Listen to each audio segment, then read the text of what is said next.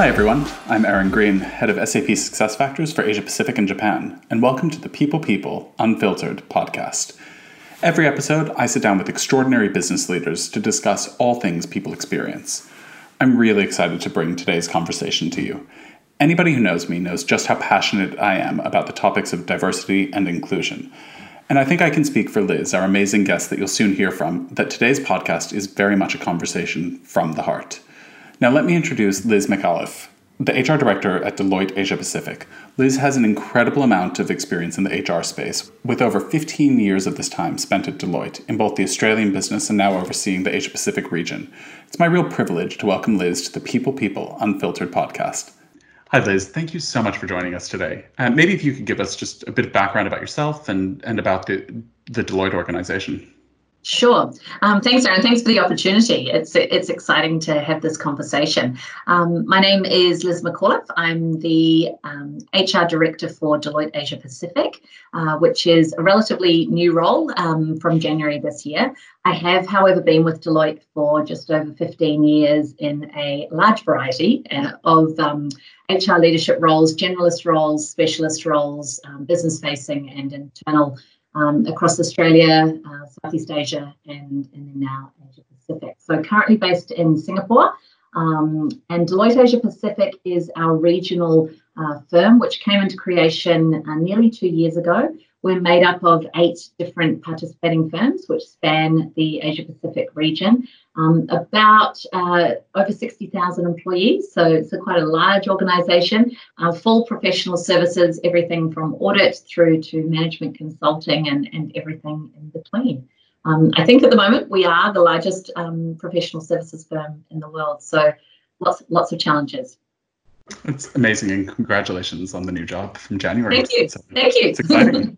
It is, yeah. All right, so fully controversial question.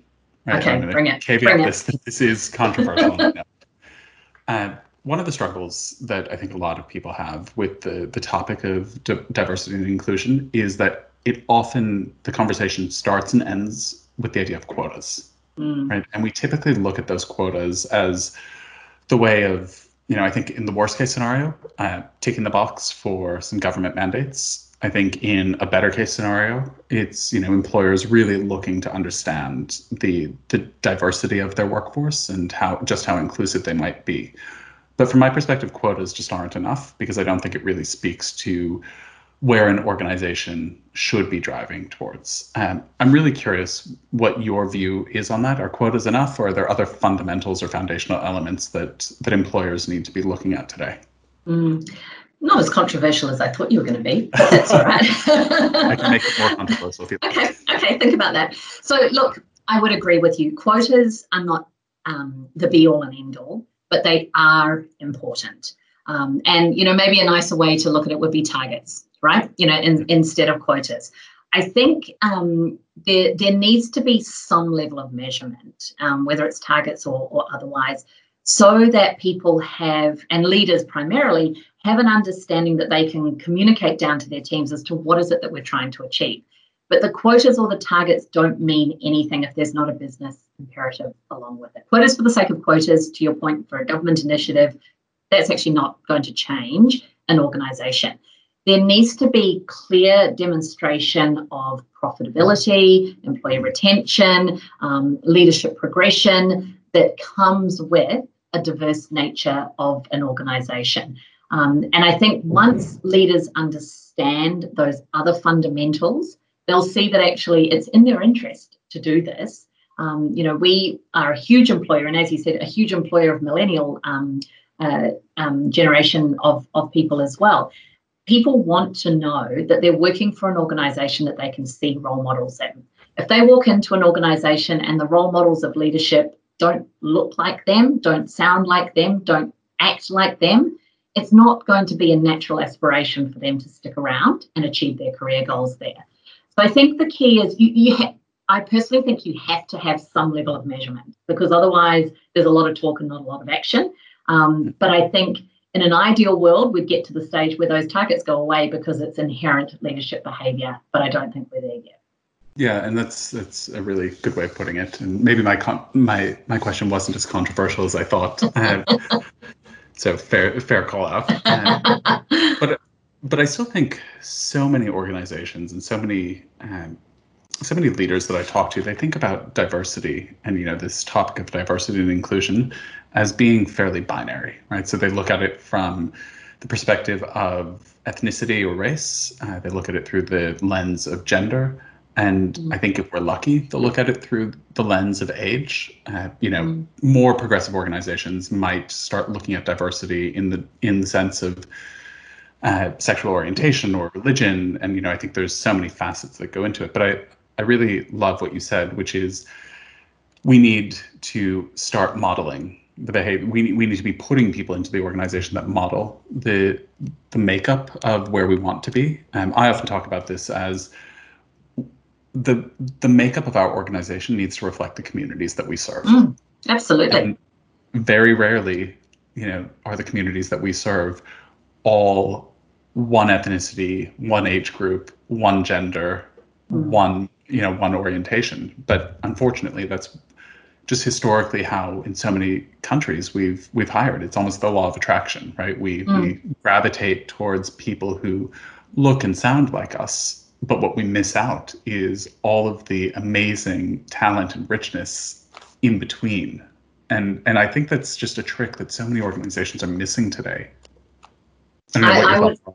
Yeah, no, I would agree. And I think ultimately, again, there's got to be the business. People have got to see the business benefit. And I think, diversity ultimately in our organization what we're trying to achieve is not a rainbow of people or a rainbow of, ages. We're actually looking to create a diversity of thought, because if we have a diversity of thought, we're able to go out to our clients and provide them with solutions or solve their problems for them in a way that makes sense to them, their customers, their community as well. If we go out with the same type of people, the same sort of solutions, we're pretty quickly going to become old news, and there's plenty of other players in the market. But I think to be able to get to the diversity of thought through a diverse makeup of your workforce, there's got to be recognition and, again, tangible evidence that does have a positive impact on your organization. And I think that's actually really easy to do, because if you look at the marquee projects or successes for an organization, chances are they've been created or solved or delivered through a diverse group of people. So it's about really leveraging that and profiling that and educating the business leaders to say, hey, this can be done. And it's not about creating. I think the other thing, it has to be a little bit organic, right? There's nothing worse than when you start kind of putting, demarcations around what people can do what, and we need to make sure we've got this mix of people in our portfolios, or this mix of people in our bid proposals. There's got to be a little bit of organic nature around it. But I think it's around educating the leaders to see the benefit of having that diverse workforce. Yeah, and I completely agree with that. I think there's almost a talent attraction imperative here. And, if I just think about what we ourselves are doing as an organization at SAP, we have specific talent programs that look at cognitive diversity. So where we reach out to people who might be on the autism spectrum, and we bring them into the organization. We also look at returning to work parents, so people who've been out of the workforce for a couple of years. I think it's kind of up to 10 years, and bringing them back into different kinds of roles.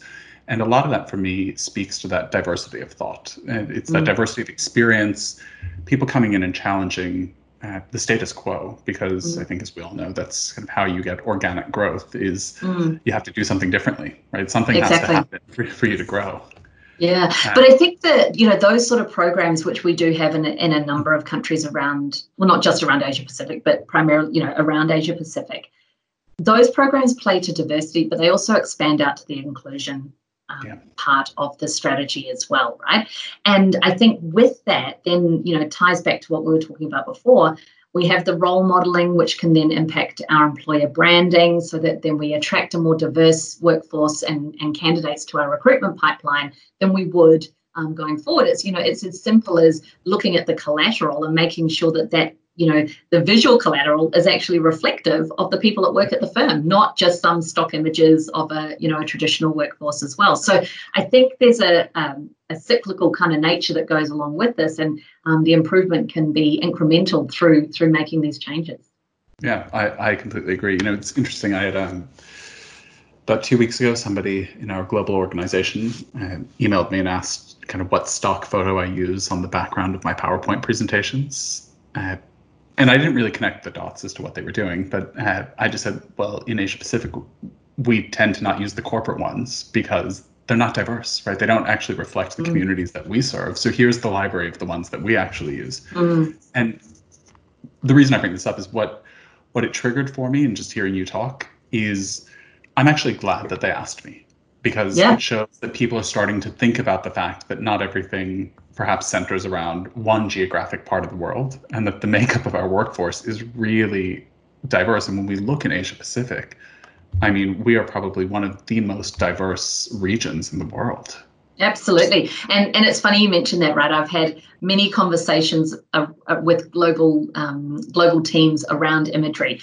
Thankfully, I think in the last, sort of probably 18, 24 months, the diversity, if you will, of the imagery and the collateral and the recognition of the variety that exists within Asia Pacific is being very much recognized. So I think you're right. It's the right question to ask. But I think the whole profile and dominance of Asia Pacific is coming to the forefront, which I think makes it even more exciting for global organizations as well. Yeah. So question for you on the inclusivity side. Yeah. And so we've talked a lot about diversity. When we're dealing with a region as diverse as Asia Pacific, pun, I suppose, slightly intended, but when we're dealing with a region as diverse as Asia Pacific, where there are just so many different cultural norms, and even within countries there are dramatic cultural differences. What's your advice on how you crack the inclusion nut? Because and I'll just I'll put it out there in this way. So in Australia and New Zealand, we have a really strong Pride at SAP network, which looks after our LGBTQI colleagues and allies. In many parts of Asia, we've launched it, but it's a slower launch, and a lot of that is cultural to an extent, and just cultural societal norms. But I'm curious, from another major global employer, how do you whether it's the Pride coalitions, or whether it's religious groups, or any kind of inclusion trying to drive inside of the organization, how do you do that in a region as diverse as Asia? Yeah, it's certainly not. I'm not going to give someone a simple answer on this question at all. I think moving from somewhere, having worked in both Australia and New Zealand, where I would say it's a pretty liberal society when you look at inclusion. I think that's probably a statement of fact. Moving to working across Southeast Asia and broader Asia, part of Asia Pacific, where sometimes sexual orientation can be not just taboo, it can be illegal. In some countries, right? So as an organization, we've got to really balance the, not falling foul of the law of, the country that we operate in, but also making sure that we are inclusive in practical interactions with our employees. And I think, having worked across Southeast Asia for the last 3 years prior to this role, what we looked to do was to really start involving employees who were interested in whatever it might be. So whether it be religious groups, whether it be sexual orientation, whether it be disabilities, whether it be anything, right? Even gender inclusion as well, right? And we sort of said, okay, anything that's going to be successful in the realm of inclusion is not going to be successful if it's either an HR initiative or it's something that management tell us we have to do. So we put it out, and I'll give you the example of gender, but it has morphed, and there's a disability example I'm thinking of as well. And we sort of said, look, if you're interested in this, let us know. We'll help connect you with other people across the region who are also interested. Tell us, what you want to do. Tell us what you're interested in. Tell us how you want to profile this, and so forth. And if it works, great. If it falls flat on its face, that's shows that it's not important to our workforce at that point in time. We've had tremendous success with some areas of inclusion, and some have kind of sort of just putted along with not falling over, but not making great strides. But that's enough. And I think that's kind of one way, I think, to build up the inclusivity of an environment that you work in. The other thing I think is about really making sure that when we are offering benefits to employees, regardless of what the law says about that in whatever particular country, that we are being open as an organisation and recognising that families come in all different shapes and sizes and structures and so forth, and we can influence that as an organisation within our own environment. So it's probably looking at the old, the cliche of what can you control and what can you influence. But really making sure, and this is, goes across diversity and inclusion and probably a lot of our talent initiatives, anything that comes out as an HR thing is never going to get traction. It's refreshing to hear you say that, because I think a lot of business leaders look at this as an HR problem. I think HR, in many cases, feels like they need to own it, or that they feel that it's a business challenge. But I love, I kind of back to the structure or the scaffolding you might put around it. It's something where you need to foster the environment where people feel comfortable then creating those groups. And I think HR's role is to facilitate it, right? Okay. Connecting people, getting buy-in from leadership for events or thought leadership or budgets or whatever it might be, but you've got to do it with them, not to them, I think is probably I agree. I've been talking a lot recently about the role of kind of the modern day HR practitioner as being the custodian of an experience. Yeah. Yep. They don't need to own it. They don't need to run the whole thing, but they need to create the environment in which the experience can occur. But I think as an HR practitioner, you've got to recognize that it's not always going to be successful either. And that's okay. That's okay. Or it may be successful and then it's not, and then it may be again. So I think, it's not always going to be linear, and, that's okay because businesses change daily anyway. Yeah. We have two categories of what we would consider millennials or Gen Z, but we call them early talent and young talent. Okay. Now, the difference is, I hope I get this right. Early talent are people with whom SAP is one of their first professional careers, and I think they have to be under the age of 25. And young talent is anybody under the age of 30. So what I've learned is I'm neither young nor early out of this. But what's been really amazing, and I also lead a lot of our Australian business and our offices. And what's been amazing is that early and young talent team have almost coalesced together, and they've created their own group. And they are actually driving a huge amount of the activities and events and the culture that, when we're in the office, that we have in the office, but even remotely, they're the ones coming up with incredible suggestions and facilitating it. And it's, to your point, it's become organic. It's something that it's now just kind of a part of our DNA because we didn't put structure around it. And I think, and that's great, right? That's important. And I completely empathize with you. The average age of our employee base is 35, and that's taking into consideration right through to partners. So I feel well over the average on a daily basis. But I think the enthusiasm and the willing to give things a go is far more prolific in that space. And what we've had some great success with is kind of going, okay, sure, give it a go. And see how it goes. And we have in a business I used to look after what they used to call the Analyst Action Committee, and it was they had a learning program, they had a societal program, they had a social program, and they put together a budget, and they did everything from going to the movies to bringing in speakers to playing sport together to doing learning on Excel because no one thought they knew how to use Excel as much as they should. So but they kind of were like, this is what our group of people need, and we could never have come up with that in a million years, but they did it and it was hugely successful. So I think that just almost spontaneous, allowing people to come up with their ideas and listening to them goes a long way to be inclusive, regardless of what that idea may be. I think that's a great point. And also, it's probably when we think about what the employer or the organization should be doing is, put a bit of money out behind it, right? Put the resource, it doesn't have to be cash, but put the resource behind it and trial it out, let people succeed, but equally let them fail, because they will feel that their voices are heard, and they'll try differently. Yeah, and I think, it's financial, yep, but if that's not an option, and obviously at the moment for a lot of organizations that's not an option at all. Sure. But even, leadership time, right? The junior part of any organization, one of the things they really want is to spend time with their leadership. So if a leader can give up 20 minutes, half an hour virtually or face to face, depending on which part of the world you're in, and actually spend time with that group, imparting their knowledge, sharing their experiences, the benefit and the impact of that will be way more than, taking everyone out for a drink. I completely agree. We've started doing, so, we've always had this culture of coffee corners where Okay. a visiting executive might come into a specific office, and, we'll put on a morning tea and they'll speak for a half an hour. And I think oftentimes, we learn things, but a lot of times it's people getting kind of a free biscuit or a muffin. And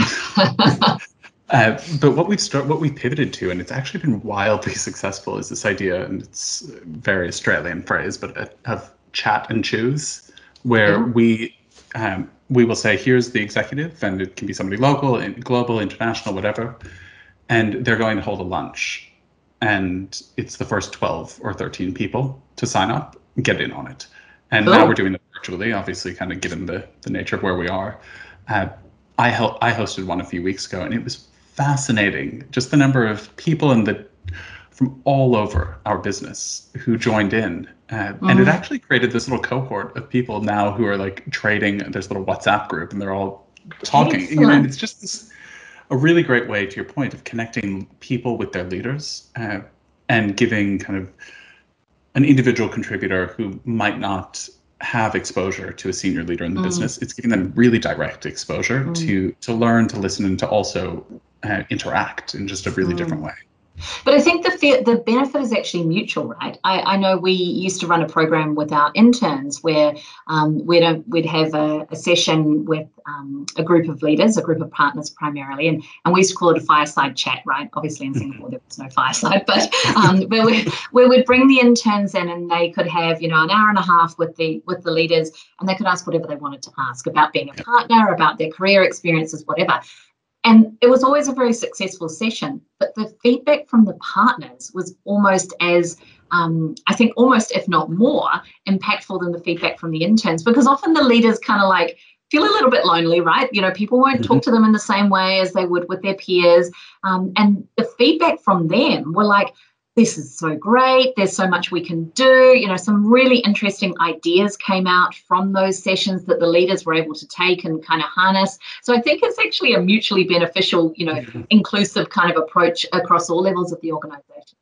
I completely agree. It's almost that role of, it's the accidental impact of mentorship, where the mentor gets as much out of it as the mentee does. Exactly right. Yeah, spot on. Yeah. Spot on. All right, Liz, last question for you. Okay. So I want to understand from your perspective how an organization and people listening in to this podcast make diversity and inclusion real in their organizations. What are the starting steps, or the first few steps that somebody really needs to start taking, or what's the foundation that they need to put in place to make D&I a pillar of the business, and not a quota, not a checklist, not something that's nice to have, but a real imperative in the business? Yeah. So I think they need to understand why they're doing it. So to your point, it's not a bolt on. It's not just something that you can tick a box and fill in a survey and say we've achieved that. There's got to be a real business benefit to making diversity and inclusion a core part of your business. What that benefit is will look different for every business. So I would say the first thing you've got to do is understand your own business. Understand your own business's strategy, your vision, what are the challenges, what are the gaps, what are the hotspots, and work out, okay, whatever it is that you're trying to achieve, how could being more diverse and inclusive as an employer contribute to that in a positive way? And it could be, the answer to that question will differ depending on which organization, which country, which role that you work in. So I think that's kind of having a very, as an HR practitioner, having a very comprehensive understanding of your own business is critical. Because if you don't, then you will just be providing a lip service to this, and it'll be an HR initiative. Once you've got that understanding, I think it's about really then getting an understanding of how committed are your leadership to this. And again, that will vary. And there will be some leaders who will be front and center, leading the charge, and you'll be running to chase and catch up with them. And there will be some who will be reluctant. And often the reluctance comes from a lack of understanding or a lack of personal connection to how that diversity and inclusion could impact them or could impact their business. And again, it's about taking the time, but it's very much around co-creation and something I said earlier, it's doing it with them, not doing it to them. Because if you do it to them, they're not going to buy into it and they're not going to commit, and they're not actually going to help. But if you do it with them and get them to help co-create whatever the strategy, whatever the solutions, whatever the outcomes are that you're looking with, then you'll get the buy-in, and actually then you'll get a better understanding of the business and what diversity and inclusion can mean to that organization. You make it sound so incredibly simple, but there's so much depth to that. It's right? Not. Well, but it's the why. So it's understanding your business model, right? And where you're going. It's the commitment from leaders, and then it's that co-creation both with leaders and with employees. And maybe even clients and communities, right? So depending on the nature of your business, and depending on what diversity or inclusive priority you've got out of your strategy, it could be working with clients of yours or suppliers, depending on the type of organization you are, and your local community as well. There's such a wide variety of opportunities to be both diverse and inclusive that don't just have to be, well, we don't have enough women in our business. It can be far broader and far more impactful than that. Yeah. Well, and whether it has a commercial impact or if you're in the public sector or the non-for-profit sector, it can have a material impact in the outcomes that you produce for your clients. So, Liz, it has been such a pleasure, and I've learned so much from you today. Thank you. It's been really, again, a huge pleasure. It's been fun. It's been fun. Less painful than you thought, hopefully. Totally less painful, but lots of fun. No, thank you for the opportunity. I think, it's exciting to have conversations like this, and I think, the virtual world that we're in at the moment should hopefully make the message go far. I hope so too. So with that, thanks everybody for tuning in, and we'll talk to you next time. Thanks.